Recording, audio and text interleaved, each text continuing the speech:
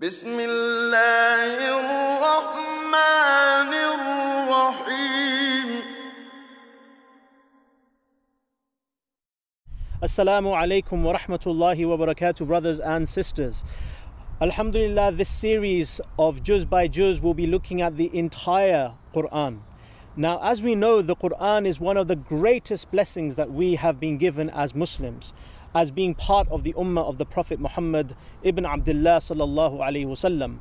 And it's a tragedy that unfortunately that we do not pay attention to this great book.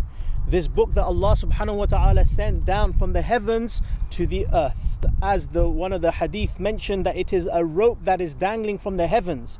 But the question is, brothers and sisters, how many of us are going to hold on to that rope? This Quran is not something which is difficult, and inshallah through this series we'll prove that it is easy to understand. Now, there's 2 or 3 different ways of looking at the overview of the Quran, and one of the ways is by looking at it from the perspective of surah. So we have 114 surahs, and the way that we can study the Quran is by looking at each and every one of the aims of the surahs of the Quran. Or another way is to look at it from the juz or through the para. So as we know that the Quran has been divided into 30 sections, which is 30 ajza or 30 juz.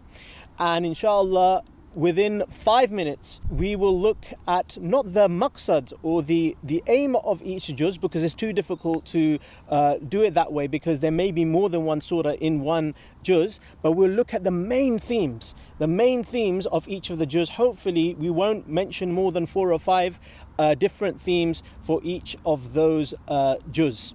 Now, we hope that inshallah bi'idhnillah that you will try to listen to this series when you're reading the Quran, but also when you are on your way to Taraweeh, where you can listen to these 5-minute clips about each of the juz in order to prepare yourself to what the Imam is going to say.